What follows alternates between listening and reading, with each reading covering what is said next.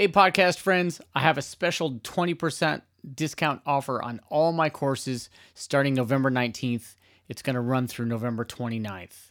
Improve Your Groove, Introduction to Recording, and the bundle can be discounted at checkout using the code DRUMS21. That's capital D, capital R, capital U, capital M, capital S, 21. Just put that code in at checkout. 20% off all courses and the bundle. Let's get to the podcast. Hey all, welcome to the podcast, Recording Drums with me, Blair Cinta. Today, my guest is Ash Sohn. Many drummers know him from his amazing work with Seal, Robbie Williams, Adele, Del Amitri, you name it, tons of sessions. Sam Smith, he's worked with Trevor Horn for years.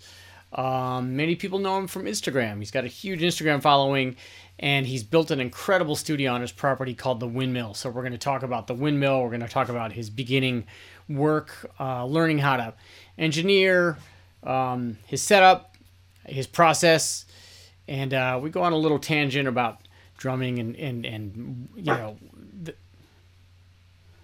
I'm going to leave that in. The dog wants to leave. You know, and the you know, practicing kind of crazy drum things, but then bringing them back to musical situations. So we're going to talk about that a bit. All right, as always, please check out my courses, Introduction to Recording and Improve Your Groove. They're available on my website. Also have a free PDF. If you wonder what gear I use in my studio, it's all right there, free PDF on my website, blaircinta.com. Without further ado, let's talk to Ash. We've been here now, it's going to be 14 years. Oh, shit. Yeah. But I lived in London since I was 21, and then I met my wife on the road. And then when we started thinking about children, it was sort of like, is it going to be London or are we going to get out? You know, and my wife's family are in Norfolk, and I'd been to Norfolk a little bit. I'd not really spent a huge amount of time here.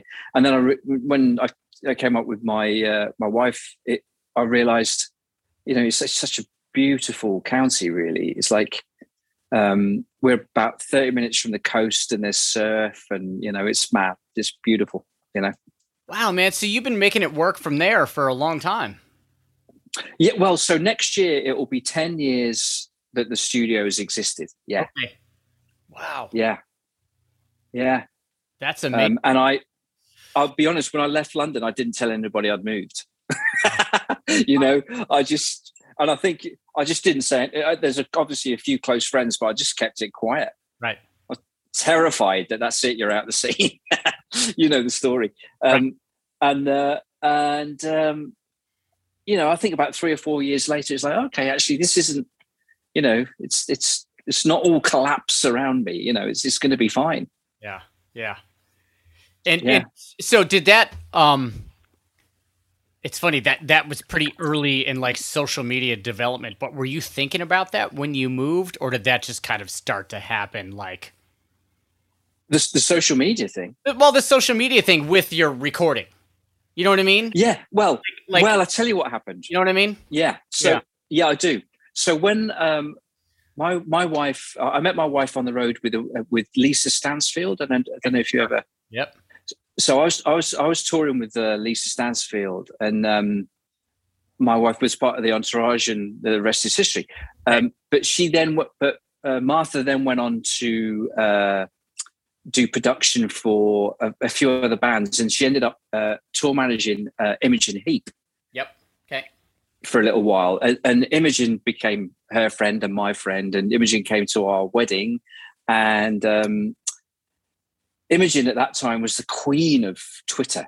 You know, that's all there was really, kind of social media wise. Okay. And she said to me and a couple of other musicians that were at our wedding, we just got, you know, the end of the day, and we were all hanging out and having just hanging and having a beer and things.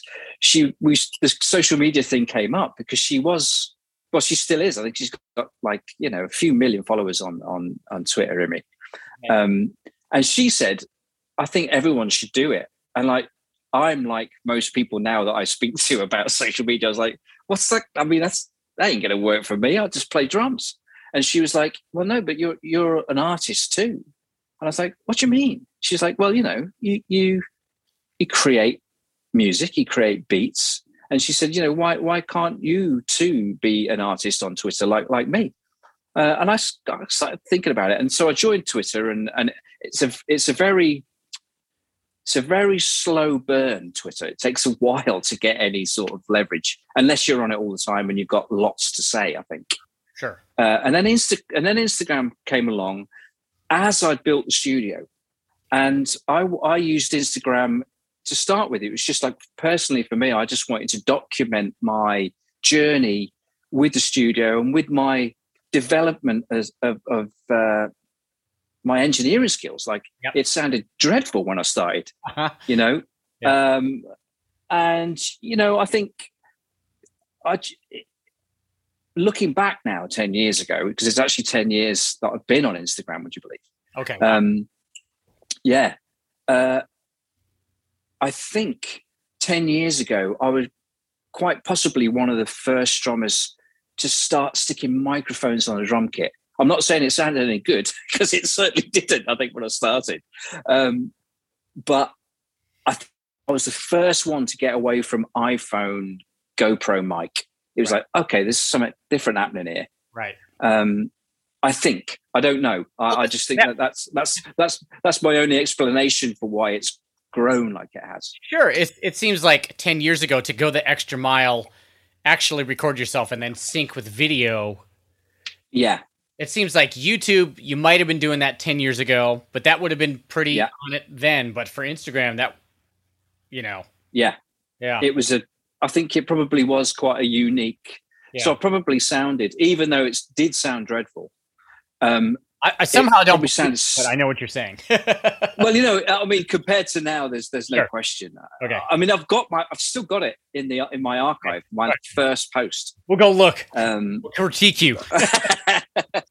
I might go back and have a listen. But even though it probably didn't sound great as far as now is concerned, everybody's got fantastic engineering skills, it seems. Yeah. Back then, it probably did sound quite good, because people were just shooting with iPhones, and of course iPhones have got better. Right.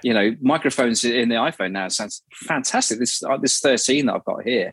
Well, the funny thing is Instagram would have been 15 seconds back then. That's right. It was 15. Yeah. And I also coincided, I think, with that whole VF, the Vic Firth 15 blowing up. Okay. And I think I was one of the go-to drummers that they kept on coming back to, because it's like, oh, he's churning some stuff out. Let's go to him. Okay. And I think all of that, I think that probably all helped with the growth of my Instagram, really. Okay. Yeah. Okay. So that's pretty awesome. So you move out there, and did you know about this space? And like, was this a master plan? Like, I'm moving out and I'm going to have a space and learn to record, or tell me about that whole thing. Well, in the back of our minds, we wanted somewhere with a bit of land. So we've got some land here, and we haven't got any pigs now, but we did have pigs for quite a few years. And there's some old barns attached to the house. And we knew we wanted like outbuildings or something that could potentially be first storage for all my crap, like we all gather over 40 years of playing. Yep. And potentially the studio was a word that was being bantered about between my wife and I and a few of our friends. And we started thinking about seriously turning the barns into a studio space. And it came back. We'd been here not very long. We'd been here about a year, and the money. It was a lot of money. It's like buying another house. Sure. I mean, we just bought one. And it's like, oh my god, this is ridiculous. Before we even get any gear. Yeah. Right. Yep. And just by amazing accident, really, my mother-in-law mentioned it to a friend of hers who specializes in green builds. Okay. James Livingston, his name is. And he just said, what about the mill? And I'm like, what are you talking about? He's like, because the mill at the time was just like 4 of the, brick buttresses. I'm just going to grab a picture so you can see. Cool.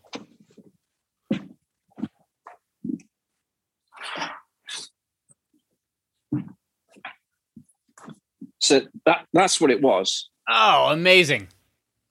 Wow. Right. So we're in here, right? Yep. Okay. But there's that massive wooden structure, like the enormous thing on the top there. Yep. It needed to be supported. So all that was left were these 4 enormous pillars that supported that huge wooden structure above the mill. Okay. And then a bit of a footing. So it was it looked like Stonehenge at night. You look across and it's like these it's kind of weird. Right. And we never thought we'd do anything with it, And James, he just said, well, we could put straw bales between the pillars, and put a lovely cedar shingle roof on and reclaim wood for the floors and blah, blah, blah. And then with James and our friend Ed, who's a fantastic carpenter, we were about a year later and this had happened. And still at that time, I was just putting my stuff in and I was just practicing a little bit and playing a bit. And then a producer friend of mine said, "What's it sound like?" I was like, sounds pretty cool. For a room. He said, he goes, stick a mic up and send me the file. I sent it to him and he was like, you know what? He said, it sounds all right, and now of course you'll sort of verify this. Yeah. Good engineers and good producers, if you send them a pretty quality stereo file or a raw stereo file of a room, they can sort of hear if it's all right. Can't you? And he said, I think it sounds pretty cool. And then it was like, okay, do I buy another microphone and then in a year's time buy another 2 microphones and maybe buy a preamp? Right. Or do I just dive in and actually go for it? And I've always been fascinated by sound, and I've been blessed to have been around people. Trevor Horn. Spent many years with Trevor and Steve Lipson and some great British producers in some fantastic studios, and just watching it all go on. And I've always been fascinated by, you tune a drum and then you put a mic on it and it goes down that little wire. Yeah. And something happens. Yeah. Something happens to it. It always has sort of blown my mind, really. And so I've always been interested in it. So I decided to just jump both feet, and I bought Pro Tools. I didn't know what the hell I was doing. Still arguably don't. And I bought, at the time, an 8-channel Audient. It was a British make Audient interface. Yep. And eventually, the Apollos came later and blah, blah, blah. Yeah. And here we are. Yeah. Wow, man. That's such a great story, especially about the mill itself. Yeah, the mill, it just is kind of, and then, and then the oddest thing about that is if you bring Instagram back into it, the fact that, this bizarre thing called social media that we're all kind of a part of, if you want to be or not, as some people choose. Yeah. If you choose to be a part of it, and you want to play the game, as it were, you've got to have a kind of interesting sort of angle, and automatically people are like, what is that place he's in, Yeah. So yeah, it's a perfect storm, actually, my mate said. It kind of is. It's pretty fascinating, man, because from the outside looking in, sometimes you post a picture of the outside, or I've seen a picture and you're kind of like, yeah. First of all, you're like, where the fuck did he find that place? And then it turns out to be on your property, and you built it out, and it's, oh, wow, that's awesome. And I'm sure just standing in that room, it's got vibe already, it's round. So like, you're not dealing with strange corners. No reflection. Yeah. Yeah. Yeah. Wow, man. And the straw bales, right? That's the same producer came up and we did a few days here. I can't remember what we're doing, Share or something. And he he was fascinated. He goes, I don't understand why it sounds so good. And he kept when I was playing, he kept on going out and walking around. And then like about 3 days later, he goes, I think I've sussed it. I was like, what? And he said, I think all the sort of troublesome bottom end gets absorbed by the straw. Wow. That's what he thought, you know. And I mean, maybe the walls are, you know, they're nearly 2 feet thick. They're straw bales. So it's like, and the render is, so the stuff that's on top of the straw bales is an old fashioned way of rendering called lime render. So it's actually quite soft render. It's not like concrete. So that also is quite sort of, I guess, sonically absorbent. Okay. So yeah, it's kind of like a warm space, you know, and that is that ceiling that Ed did. Yeah, is about a foot thick as well with insulation. Oh wow! Yeah. All I know is I'm going to buy some hail after we hang up. Some hay after we hang up. Yeah, exactly. Yeah. Man, that's awesome. Okay, so how long did it take for people to start going like, "Wow, Ash has got a place that sounds cool"?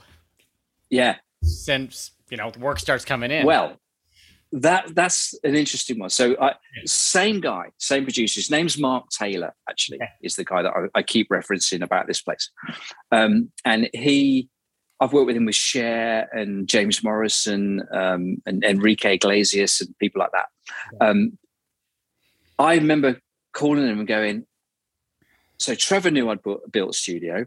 So did Steve Lipson. So did a bunch of Fraser T. Smith. A few of the London-based producers knew that I was building somewhere, you know, but telling Trevor Horn that you've got a studio, it's just going to make him go, right. And yeah, exactly. Right. You know, it's sort of slightly embarrassing. And then to actually convince the guy that you can mic your drum kit up and send him files that are going to be usable. Yeah. That's a mountain, that. Yep. So I said to Mark, I said, how am I going to convince people that I can do it? And he goes, it's the same as everything, Ash. He goes, you've just got to have a hit. Yeah.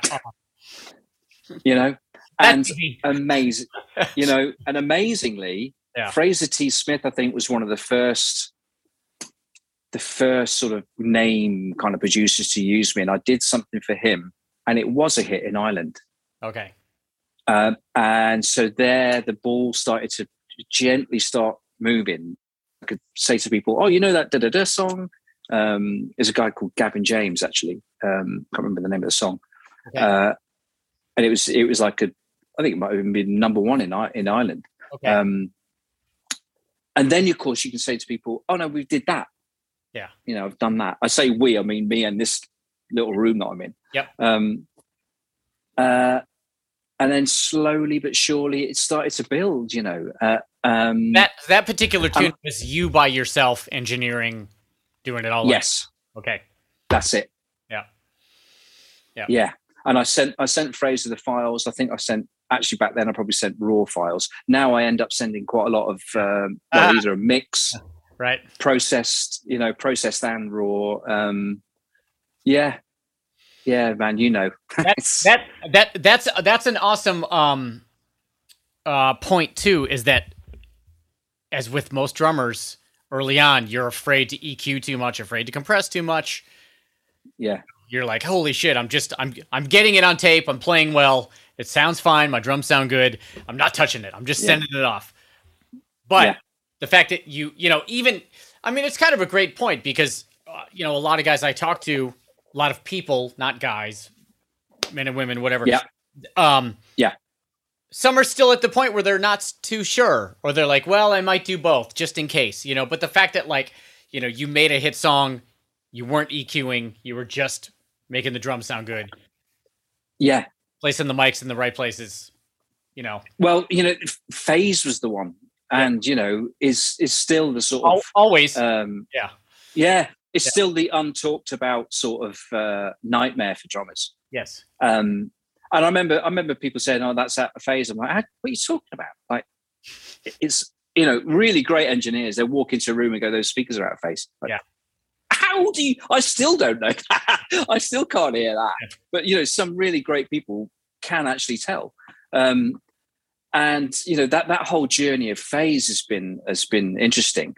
And I remember saying to some of the lads that worked at Psalm, which is Shepard Studio, and I'd say to what's this was years ago before I even thought about getting a studio. I remember saying, what's the worst thing about a drum session? And they were like, well, setting it all up, taking an hour to get a sound, doing the session, which might be another hour maybe, and then taking it all down again and doing it again the next time. It's like, oh my! They said we just wish that we could keep it, keep it set up. So I thought, well, if I ever get round to getting some sort of space, I'm just going to leave it. Yeah. And slowly tweak and so I've got 3 mics on my bass drum now. They're all perfectly in phase. Yep. And they ain't moving. There's a little bit of tape where the stands go, and it's like I'm looking at the waveforms, and it's like I haven't even done anything, so it's so good. But it's taken a while, to get to that thing. So I do understand what those lads were saying to me. Yeah. It's a ball ache to mic a drum kit up. There's so much. Yeah. And to get it right each time. You're not really changing kick drums much then. You're kind of like... No. Well, I've got 2. That's the thing. That's the sort of gag that I've got here.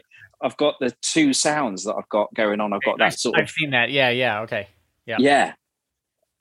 So I've got the 20-inch, which is open. Yeah. And I can make it sound like a sort of jazz bass drum if I keep it natural. Yep. Or if I process it heavily, I can make it sound like an 808, and then everything in between. Yep. But the main kick, just a normal 22 by 14. Okay.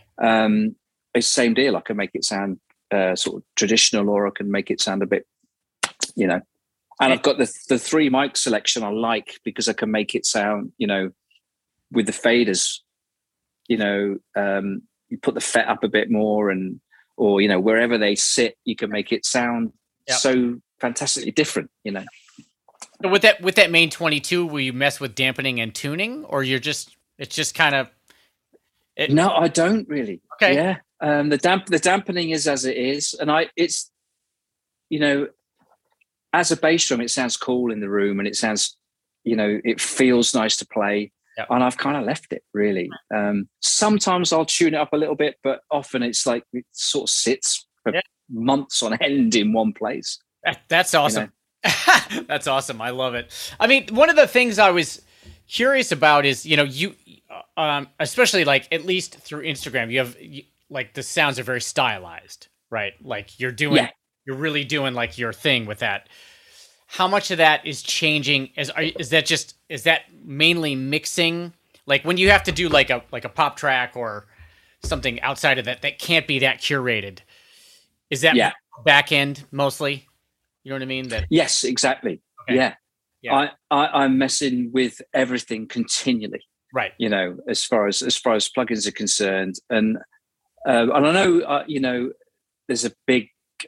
I know your thing is the source sound has to be good, or you're going to be chasing your tail forever. Shit. Yeah. Yeah. Yeah. So I've got a handful of sounds that I draw from, and then all the variables, like I say, with microphone, whichever choice of mics. So I've got 3 crunch mics. I've got a ball and biscuit hanging up. In fact, you can see it. It's so funny. It's so funny, man. I've never heard of that mic until last week, and I talked to, oddly enough, Ashwin Sood. And he told me about that mic. Well, there it is. So I've got one there, and I've got another crunch mic, and I've got the telephone thing. So I've got 3 levels of kind of distortion going on. And you can turn all those. Is the second mic the DR330? Well, I used to have, so the crunch one, I used to use a Shure 55. Okay. For ages. Okay. And now I've just put up actually an Aston Spirit is in that position. Okay. So essentially when there's nothing on it, it's just a mono room, which people can do with what they want on it, Okay. And it's in that sort of classic position, just above the bass drum, aimed at the middle of the kit, blah, blah, blah. and then the telephone mic sounds like it sounds. Yeah. And I've just got one of those new Solomon Phone Freaks, which is a smaller version, but it's the same thing. Yeah, it's that sort of sort of sound, and you can't get away from it. But if you put the devil lock on that and crank it, but have it on incredibly low, there's a beautiful sort of undercurrent with the sound. I really like the devil. So lock. yeah, I mean, I'm devil lock. Yeah, is mega. It's like crazy. Yeah. It's mega, isn't it? Yeah. I mean, yeah. And I still feel I don't know what the hell I'm doing, really. And with Pro Tools in particular, every day there's something like, okay, there's that. Okay, that's interesting. Mm-hmm. And it's been 10 years and I'm still finding stuff. Yeah, on my own on this weird journey. Mm-hmm. I feel like every time I walk into a room with a real Pro Tools engineer, they do something slightly different. Yeah. Same end up same result, and you're like, oh, you can do it like that too. Okay. Yeah. But that person is faster like that, and just some of the lads. So some of the great engineers that work with Trevor Horn, because Trevor sort of famously, I think Trevor's really he's a fantastic arranger, is what he is. Mm. And I'd never ever seen him touch the rig ever.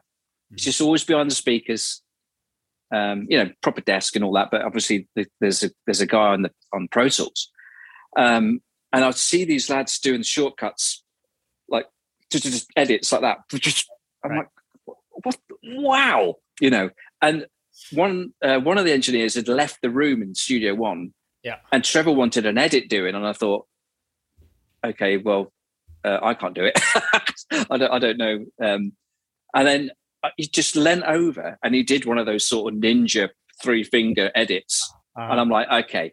So Trevor does definitely know what he's doing. Right. But I'm always envious of those lads where they just go, bah, bah, bah, bah. It's like, wow, that would have taken me 20 minutes, that. Right. Have you had many of your engineer friends out over the 10 years and just learned shit from them in the room? And well, I've had, so Mark came up, Mark Taylor.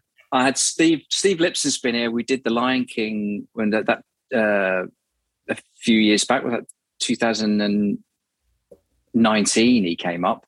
Okay. And the frustrating thing about Steve, Annie Lennox, I mean, fantastic producer. Yeah. And of course engineered the latest Bond film for Hans Zimmer, Man of Steel for Zimmer. It's fantastic. I said, right, like a kid, what can I change? Right. And he just went, nothing. It sounds great. Oh no, I don't want that. I want you to tell me that yeah. And he's been happy. And in fact with Steve and Hans, I did Boss Baby 2, about six months ago. And again, he was really happy. He sent me the Pro Tools sessions, and I opened them up, and the demo drums are there, and he just let me get on with it. And he was happy with a mixture of the raw and my process stuff. Yeah. It's amazing, way of working. Weirdly, I mean, even Hans has had to, use musicians in a remote city. So, and Steve was telling me that he had to do a whole orchestra. So there'd be like an oboist in a bathroom. Yep. Yep. And and everybody's sending their files. It's like the whole orchestra sending their files remotely. And Steve had to somehow get it all together and make it sound like a soundtrack. Like, wow. I was talking to this cat MB Gordy recently, and he was talking about that exact thing during the pandemic. And the issue especially with the orchestra, is the intonation. They're not tuning off each other. You know what I mean? They're not right. That's an interesting angle. Yeah, like the oboe player, string player are not sitting there, correcting themselves according to what they're hearing in the room, which is wow. Well, that's interesting. I will talk to him about that, and if that was a problem. But I guess Melodyne works on oboes as well. Well, I mean, exactly. But then again, they're having to do that because the musicianship. Is isolated, like literally isolated, right? Like, yeah. I mean, I can't imagine what it must be like when you're part of a, 60, 80 strong orchestra, and then you're just on your own in your bathroom. It's like, it's so bizarre. Yeah, like in a weird way, we're used to this now, but like we are sort of used to being alone. Other people are like, if I'm not in a section, it doesn't make much sense. Yeah. I don't know about you, but I so for me, the obvious things that people talk about with remote recording, the downsides are the communication is compromised. You basically can't communicate like you would do if you're in a proper studio, and the information takes longer, slower, whatever, text, whatever.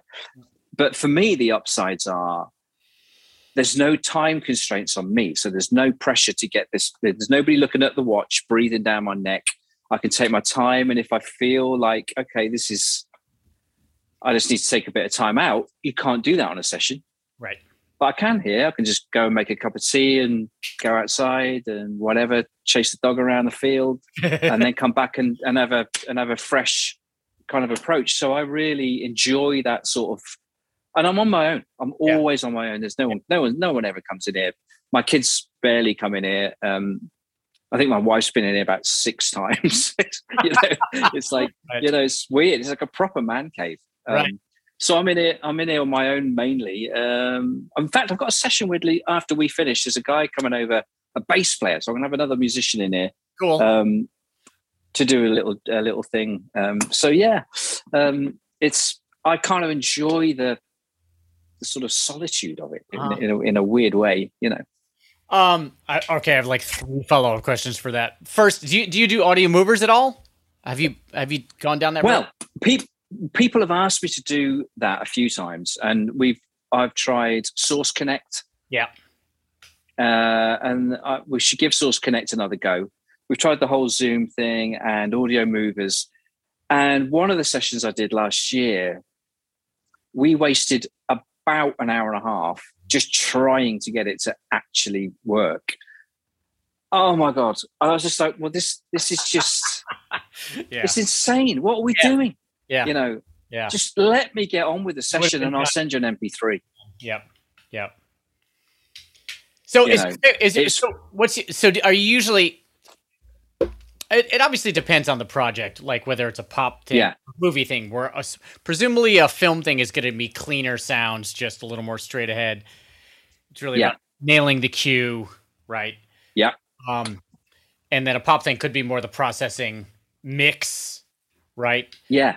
Tell me about how you kind of approach getting approval from those 2 different kind of types of sessions.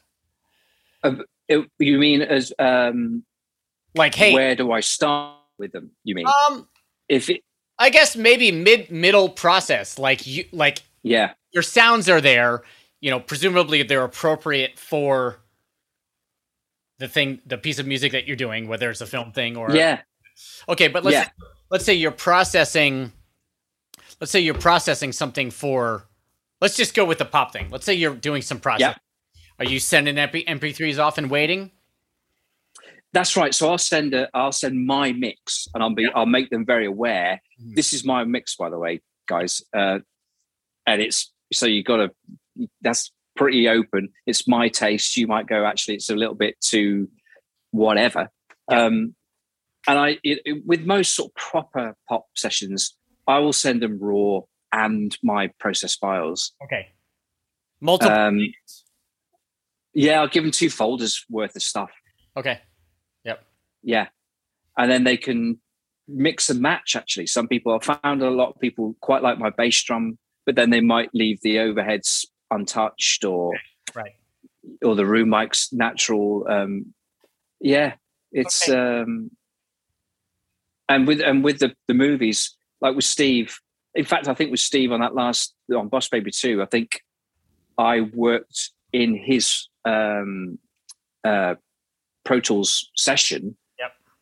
And I use all UAD. Okay. He's got them all. Yep. So when he opened the session, it's there anyway. Okay. And I think he quite liked it because he could see what I was doing. and then adjust it accordingly.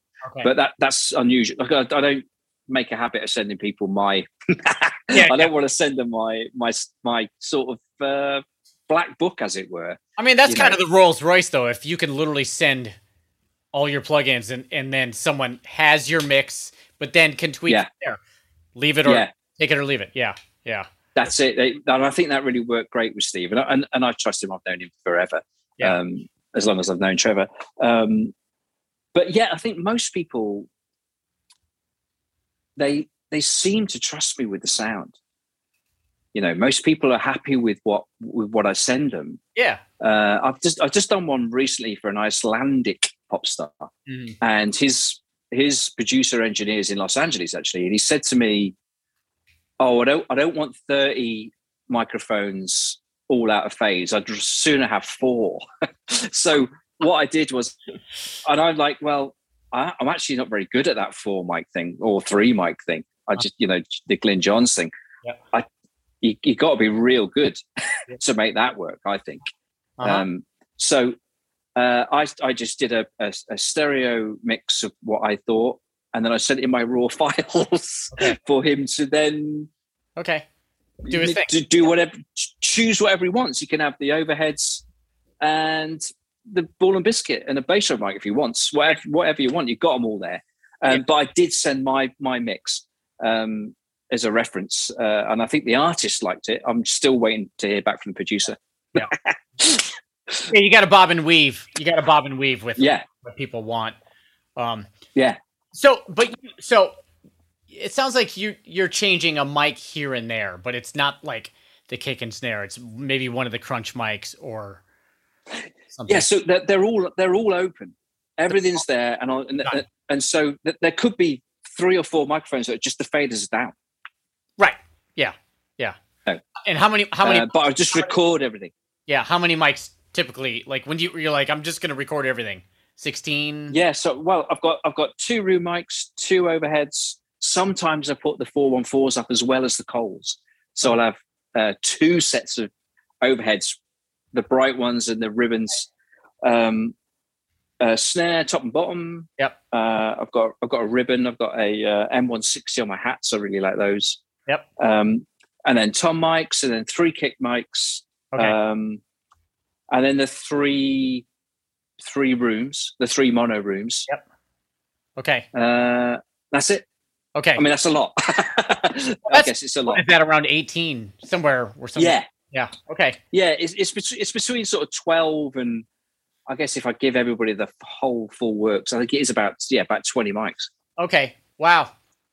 Cool. Including the other bass drum, because sometimes I might mix and match and start playing that bass drum. If the musically, right. Right. So, and that other bass drum has 3 mics on it. No, all that's got on it is a sub kick. Oh, that's all. Yeah. And the attack will come from the room overheads or whatever. The attack either comes from the overheads or it's quite nice without it. I quite like the fact that it. Yeah. It just goes 18. Oh, it's a 20. You said it's a 20. Yeah. And it sounds like this in the room. Sounds like Zoom over here, but yeah, I got you. Yeah. Man, that's. It's so awesome to me how everybody does this, like just. Well, I mean, thing. I like you, I'm sure. No one told me what to do. No one showed me how to do it, and still, I mean, like I say, I'm absolutely blessed with being able to ask some fantastic engineers when I'm stuck. Yeah. What would you do? What's going on? Right. Especially in the early days of Pro Tools. I mean, I was like, I've no clue. Mm-hmm. And I've got a great relationship with the European UA guy, Tom. He's fantastic, and he's so lovely. I've done things for UA for him, and I'll just send him a text, and he'll help me out if there's something weird going on with the UA interfaces. Yeah. But really, like I say, like with you, I'm sure it's the same. You find your way and you figure it out, and it's like, that's how I do it. I mean, maybe my way is a little bit too complex, really, but it's just how I do it now. and people seem to be happy with. They get 2 folders. Yeah. One of them's au naturel, and the other one is mess with. Yeah. On you go. Yeah. I mean, first of all, I think more and more people, as more and more people get accustomed to doing it this way, not that many people are newbies at this, like receiving files from drummers. Yeah. Well, it's terrifying. Isn't it? Well, especially if they were like, I'm sure you've had this. They're like, oh my god, dude, you just sent me 20 mics. You know what I mean? But then you go, yeah, but you can just mute them. It's cool. Like, it's okay. Like, you don't have to use half of them. I think people understand that more now. Whereas I think even like years ago, you still get a frantic call of like, can you tell me what to do with this? You're like, okay, yeah, it's all good. You don't want the overheads? Just turn them off. Yeah, exactly. Well, and I'm sure. Yeah, and I'm sure you've had this. There's without question, some people have used a stereo WAV of mine. There's no question about that. Mm-hmm. They've just gone, it sounds cool. Yeah. And like, all right. I mean, that's actually the ultimate compliment. Fits in the mix just right. Yeah. Yeah. Yeah. I've definitely had that more than once. And I don't think it's laziness. I just think they're like, well, I've tried to get where you're at and I just can't do it. It's and that's not to say that my engineering skills are any better than theirs. It's just, even if I sent you my files, my process files, it would take a little while to get, wouldn't it? To get where I'm at with it, because I do it every day in here, and I understand the drums and I know the balance and what that microphone does. So that crunch mic that's above the kit, if that was at 0, people would be like, "What the hell? The speakers are broken." They'd think that the whole system's gone down until they turn it down to like absolutely hardly anything, and then they go, "Oh, there's that lovely sort of crunchy sort of undercurrent on the whole kit. It's cool." Yeah, but. What are you doing with the stuff that you're making? Like, I saw you put out like an EP this year. Well, I did that. Love it, man. I mainly did. Oh, thanks. I mainly did that because I amazingly got asked to do Seth Meyers. Okay, yeah. And they said to me, "Have you got a product?" I'm like, no. And I thought, well, actually, you know what? I have got some things I've been working on. And if I extend them and maybe get a couple of guests, I might be able to sort of push an EP out the door. Yeah. And that's precisely what I did. Okay. And Ariel Posen joined me and Stuart, in the height of the lockdowns last year, I did this. I've been messing around with this sort of 5 pattern, which I'm still continuing to mess around with. Uh-huh. And at the embryonic stages of that, it did sound quite weird the way I was playing it. And Stuart sort of liked it, and I sent him the drums, and he basically put this really bonkers track on it. We played bass and guitar and keyboards and everything. And I asked him, I said, can I put this thing out on my EP? He's like, sure.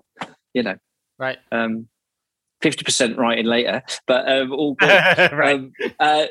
And Osnoy, I again, the social media craziness that we're in, especially at that time, that's how the only way people could sort of play was like that, Right. And Oz played some really cool stuff on one of my things, and I just wanted to basically have something that Seth could hold up, and I kind of shoved it out the door in a way, but I'm sort of quite proud of it, because it's like what I quite like about the whole. I'm doing another EP now. What I quite like. Mm-hmm. Talking to musicians that are quite prolific with their recordings. That's the first thing I've ever done. And what I like is the fact that it's like a little snapshot in time of where you were sonically, and you can look back and go, "Oh God, yeah, I wouldn't do that with a bass drum now," or I wouldn't, "Oh God, listen, that's so naive what I was doing with it," or whatever, So I think it's quite cool, and obviously it's my first one. I've got something else to come out soonish, I hope. Kind of lit a fire. You want to like keep putting stuff out. Yeah. Yeah, and I think, and as I'm 52 in December, and as I'm getting older, I think, God, why haven't I got loads of stuff out there? Mm-hmm. You know, like the brilliant people like Mark Juliana and Nate Smith and people that are putting fantastic music out all the time. Yeah. Like, why am I not doing that? I guess it's because it's just me. But Nate's I mean, you know, new record. I don't know if you've checked it out. It's unbelievable, yeah, man. It is. It's yeah, musical, he's fantastic, isn't he? and he's worked Yeah. in his metric things into like real music, and it's Yeah, awesome. Yeah. Yeah. yeah. I know he's proper. I love him. Yeah, it's funny because like with the kind of Instagram thing, it's like, you know, I find that like sometimes I create these little cool things and I'm like, oh, this is cool, and you go down the rabbit hole for like an hour or two and it's really fun, and then you put it up and like it like, you know, sometimes I literally throw those sessions away. It's like, oh, shit's just taking up my space. But at the same time, those, if I just spent another day or two like just focused, That's right. that's music. You know what I mean? Like, That's precisely what I did. So I went back to a couple of Instagram posts and just was like, okay, how can I focus a bit more on this? How can I make this a little longer? Can I get to another section somehow? That's all I did really with it. yeah. And it is what it is. I mean, you know, it's not changing the planet, but it, like I say, for me, it's a snapshot of where I was at that time. And that's, you know, that's you as a musician and as a writer. And that's, I mean, definitively your style. I mean, like what you're doing, you know, which obviously wouldn't fit in a lot of, you know, pop music or you know, no. You'd have to have your own band to be expressing yourself in the way that you do that way. Yeah. Right. And so that's something that we should talk about with the whole Instagram thing and my sort of experimentation here. Yeah. So obviously when I'm playing for British pop stars, I'm not playing like that ever. Yeah. And also the sounds are never like that, really. Adele's not down with you laying five. She's not down with I can't imagine she's down with fives. I just can't imagine that happening. But you know, and so I'm very sort of I try to be very open with people. Like, this is what you're seeing is me just like, I'm just having fun and experimenting right in front of your eyes. Mm-hmm. I'm learning about all this stuff. And this whole 5 tip that I'm on, I mean, you know, I've always been fascinated with the wonky Dilla hip hop things. Mm-hmm. And that, you know, a straight foot and a swung hi-hat and a whatever. It's always fascinated me and I love it. And of course, we'll probably never, ever have to get round to using it on an actual session. But the thing for me is what often happens, and I've seen it happen, is that sort of quintuplet groove thing will be watered down, and some pop star somewhere will go, I like that thing where it still feels a bit weird. Mm-hmm. And you mean like this? Oh yeah, like that. Yeah. And then all of a sudden, all of the stuff that you've been experimenting with comes into play on a Dua Lipa record or something, you know. Mm. So that's another reason why I'm doing it, is because I just think that it's contemporary and we all should be trying to expand musically, you know. Yeah. Well, and I, you know, I really think that, like, first of all, we all want to keep learning. I would hope that, like, as old as long the longer we go on this, nobody wants to stop learning. You know, most people I know, that's why we do this, because music is exciting, drums are exciting, rhythm is exciting, right? And the thing that I find with like working on like those types of things, the in between things, is, you know, obviously at first it may not be musical, but hopefully you get it to a musical spot. But really what it is you're working on your timing and your feel. So when Absolutely. When it's appropriate, you're not guessing. You're not like, this is just some bullshit that I play. You're like, I know exactly what I'm doing, so I can present it to a quote unquote pop star in the correct way, and it's going to be consistent. And it's probably just going to be one millisecond of like that thing, and maybe it happens twice. Yeah. Spent all this time on it to make it a musical statement. Yeah. Well, interesting what you're saying about consistency. So that's the one thing that fascinates me. It's all very well playing a sort of wonky groove when you're in a club for like 4 bars and everyone goes, woo! Or a sound check, right? What's he doing? Sound check. Yeah, or whatever. Yeah. It's like that's all fair enough, and I get it. Now, so for our world, when a producer says, "Oh no, I need that. I want you to play that type of thing for like 8 bars to a click." Mm-hmm. Okay, so the thing that I'm doing when I'm down the club, I can't really play it to a click because I'm sort of bending around so much. Well, now you've got to. So you've got to sort of actually, you've got to dissect it and figure out, well, what are the components that make it feel like that? And that's what I mean. That's what the journey I've been on is like, what's making this thing feel like that? Yeah. And the 5 things, I'm sure I'm about 10 years behind everybody else, but 5's no question. It is in there with that whole. It's not obviously not a 6-field triplet groove. It's not a shuffly thing, although it sort of is, and it certainly ain't straight. Yep. So I've actually have pinned it down to where the notes sit, yep. And I feel quite good about it. The way it's kind of sounds weird, and I like it, and I can consistently play it, time after time with a click, and I'm really enjoying the journey with it. Yeah.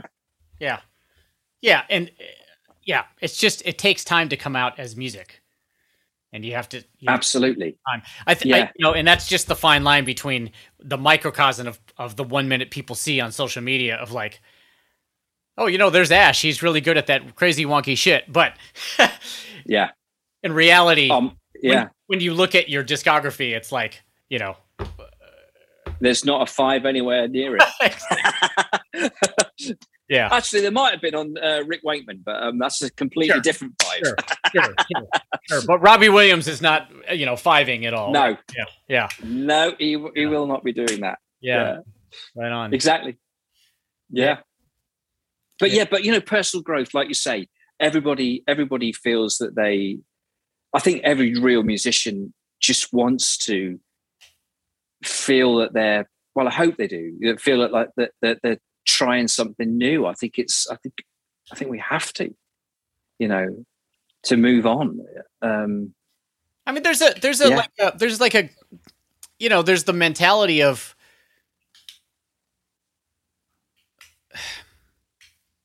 I mean, I hate to tie into like jazz, like, because I think that makes people run, but like, I feel like the mentality of musicians back, in the 50s and 60s and 70s who are playing jazz or fusion, it was like, it's about exploring and expanding your ideas and things like that.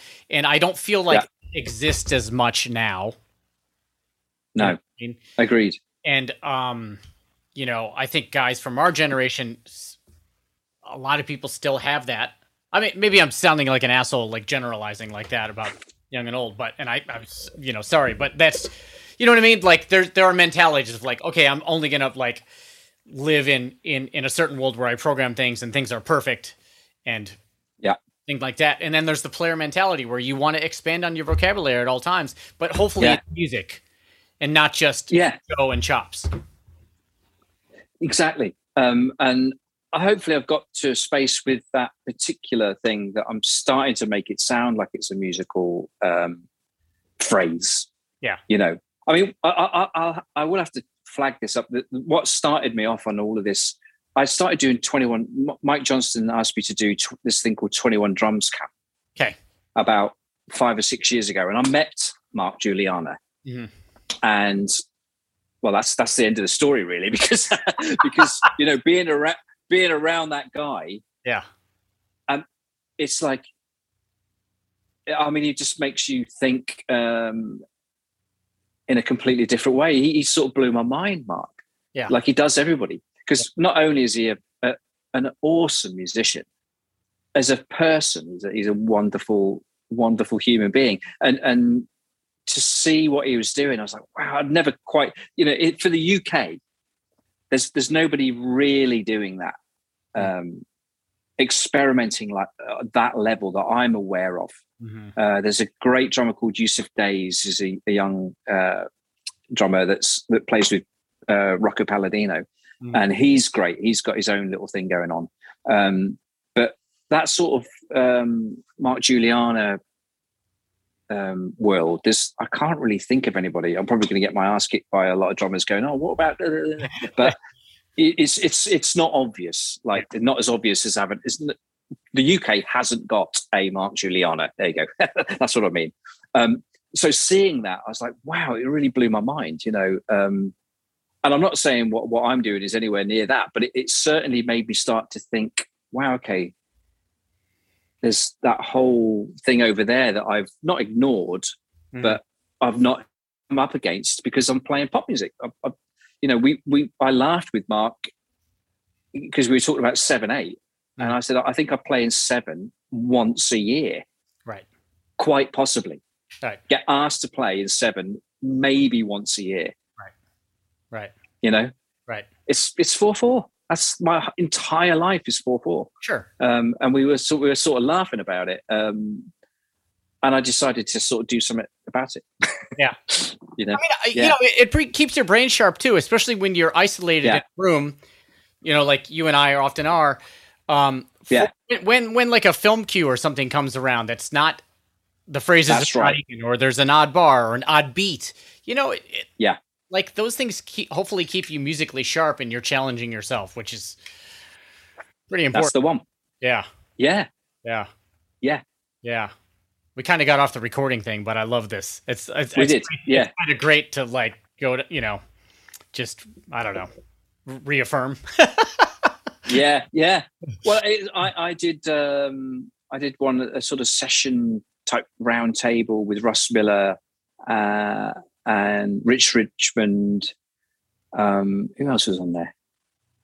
Oh, I'm really going to offend some people now, but there's 4 of us chatting away, and it was really great. Neerzy was there, and that was it. It was Neerzy, me, Rich Redmond, and Russ, and it was really great. That whole okay, it's talking to people that understand your world. It's sort of brilliant, really. Yeah. Because we have. There's no two ways about it. We have a strange job, really. Yeah. And no one understands it other than guys that do the same thing. Right. Are you going to London much at all to record? Yeah, and now it's sort of opened up a little bit. I've been down there a bit. There's a producer called Jimmy Napes that I work for who so I've done some stuff with Sam Smith. Yep. Recently with him. Jimmy's got a new studio in Camden, and I've done quite a bit of remote stuff for Jimmy, but now he's got his new studio. He likes, and now he likes having the full band. Last session I did, Sam was there too, so it was really great. Cool. And it's not often, a couple of times a month maybe. Okay. Oh, that's pretty good. That's pretty good. Yeah. Yeah. And I did something with Hans Zimmer and Stephen Lipson and Pino. We did an album about a couple of months ago, and that was great. That was a whole sort of full band at British Grove for a week, and that was mega, to do that and to be with Pino for that long and sort of, properly hang and play. It's really cool. Yeah. It makes you realize they don't happen, those sessions, very often. I know, right? When you get into play with people, especially someone like Pino, you're like, oh, yeah. Do you feel like when you're on a session and there's an actual engineer and things like that, do you feel like you can kind of let go? You're like, I get to only play one. Or are you constantly studying and also like checking shit out? You know what I mean? Yeah, I'm definitely looking and more now when I go back. Interestingly, there was a young engineer on that session, and Steve was at the back with Hans. They're producing from behind on the back couch, as it were. Mm-hmm. And Steve had said to me he said, you've got to talk to the engineer about your drum sound. I was like, okay. I said, like, what do you mean? He said, well, you got to tell them, what your approach. because Steve, obviously there's something about what I'm doing here that he thinks is good, and I should pass that information on. Because, you know, for young engineers, I guess drum kit, it's still quite a rare thing. Yeah. Or it's becoming a rare thing. For, say you're 24, miking up a drum kit, it doesn't happen every day, that now. Well, and not only that, there's also a strange perception, since a lot of younger producers are on laptops and programming, that there's an individual sound, and if there's bleed from somewhere else, like they don't interact. So if they don't like it, if they work with like either a live drummer or they receive files, all of a sudden there's hi-hat and a snare mic. You know. I know. It's like, holy shit, I can't EQ it the way I normally do, right? It's like, that's right. Yeah. It's uncontrollable. Yeah. I've dealt with that very recently with a producer that just didn't like it. Yeah. You know, just almost wanted me to send him samples of my drums, really. Wow. And that's another thing behind the sort of contemporary sounds that I'm messing with. What's behind that is also those producers, the laptop warriors, which there's a lot of them, and great ones too. Actually, it's not. I don't mean that in a derogatory way. There's some great producers that's how they work. Yep. I'm sort of trying to make our instrument, which is a old-fashioned instrument in some respects, accessible to them, and they go, actually, I might better use that. Right. So I'm actually fishing for work with my sonic journey too. I mean, I think that's part of the goal is to be stylistically unique or strong enough where people are like, oh no, can you actually go? I don't want regular drums. I want the fucked up thing that you're really good at. You know. Yeah. Sonically. Yeah. Yeah. Yeah. Yeah. That would be nice. That'd be fun. You know, just play. Like, have some fun like you do, you know, which I do get asked to, get asked to do that. It's great. Yeah, me too. Like, I feel like more often for me, it's like, hey, do you have samples of those? And I'm usually like, I didn't really sample them. I just did that thing. Samples. But I'm like, no, the whole point is that, like, it's not about the sample. It's about that, like, you know, I played this thing, and the sounds were like happening because I was playing it, not because I like sampled it and fucking built it. You know what I mean? It's like, yeah. You know, that's right. So like, if you want, let's come over. Let's make something that sounds cool and put it on your tune. It doesn't, you know, not about this. You know. Yeah. I did do a sample pack for Toontrack. Okay. Of all of those noises that I've been messing with, and I believe people quite like it. You know, and then I had the sort of pang of like, oh god, you know, people are not gonna, they're just gonna use that. But of course, I don't think that's probably the case. I think, you know, I might end up, because of the power of a company that big, I might end up on the lap of a producer that's never heard of me and go, who's this guy? Right. So I thought it was a positive thing, and it was quite nice to sort of again document the sounds at that time. I did it in lockdown last year. And did you chop everything and do? It was like the longest sessions of my life. It's oh my word. Yeah. I don't know if you've ever done one, but it's like for a hi-hats, 2.5 hours on a hi-hat. Yeah. About 2 hours on a ride. Yeah. Because, you know, if you whack a ride at full velocity, oh yeah, still going. Yeah. And it's still going. Yeah. And I've got to do 30 of that at that velocity. Yeah. Hours go by, you know. So it's quite a tedious thing. The fun bit was getting the sounds. Yeah. Then I'd arrive at a kit and go, okay, that's cool. I'm happy with that way that kit sounds. Okay, now you got to sample it. That's when you bring a big bottle of wine out and you go, okay. On a straw. Yeah. Yeah, it's funny because I think I'm this close to doing one. Like, I'm finally going to do one. I've done the loop thing with Loop Loft, but like an actual sample pack. I'm trying to figure out the way I kind of want to do it and where I would want to put it, you know, but. Yeah. I mean, it's a funny old thing, isn't it? Because they're the people that are going to call you for live drums and the people that are going to call you for like that just want the sounds, and they're kind of separate worlds anyway. You know what I mean? So yeah, agreed. Yeah. Yeah. I'm glad I did it, like I say, because it's sort of well, firstly, it was quite lucrative, if I'm honest, and secondly, it was lucrative at a time where it was a funny old time, right. So I jumped at it, and then there it exists. It now exists. It was that time, and those sounds again are sort of time stamped. For me, it's like, oh, wow, that's what I was doing with the bass drum at that time, or the snare, and it's kind of cool. And I did one before with them, a one called UK Pop with Mark Taylor, funnily enough, at Rack Studios, and that was a much more sort of traditional, sort of British, Mumford and Sons, Adele, Robbie, those type of sounds, much more sort of British pop music, it's called UK Pop, and that was a great success. And then this one, which I think they've called it Pocket something. I think Pocket Sounds or something like that. Okay. Yeah. Not just Ash Sone's Badass Sounds. No. Okay. That would have been nice.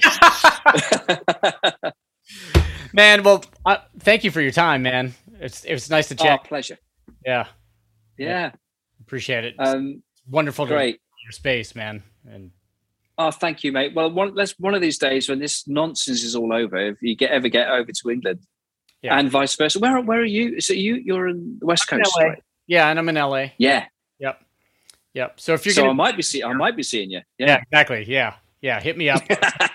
Come hang. Yeah. Great. Yeah. All right, Blair. Well, thank you so much for asking me, man. I'm honored. Of course, Ash. Thanks, man. Appreciate it, dude. All right, dude. Take care of yourself. You too. All right. Bye. Bye.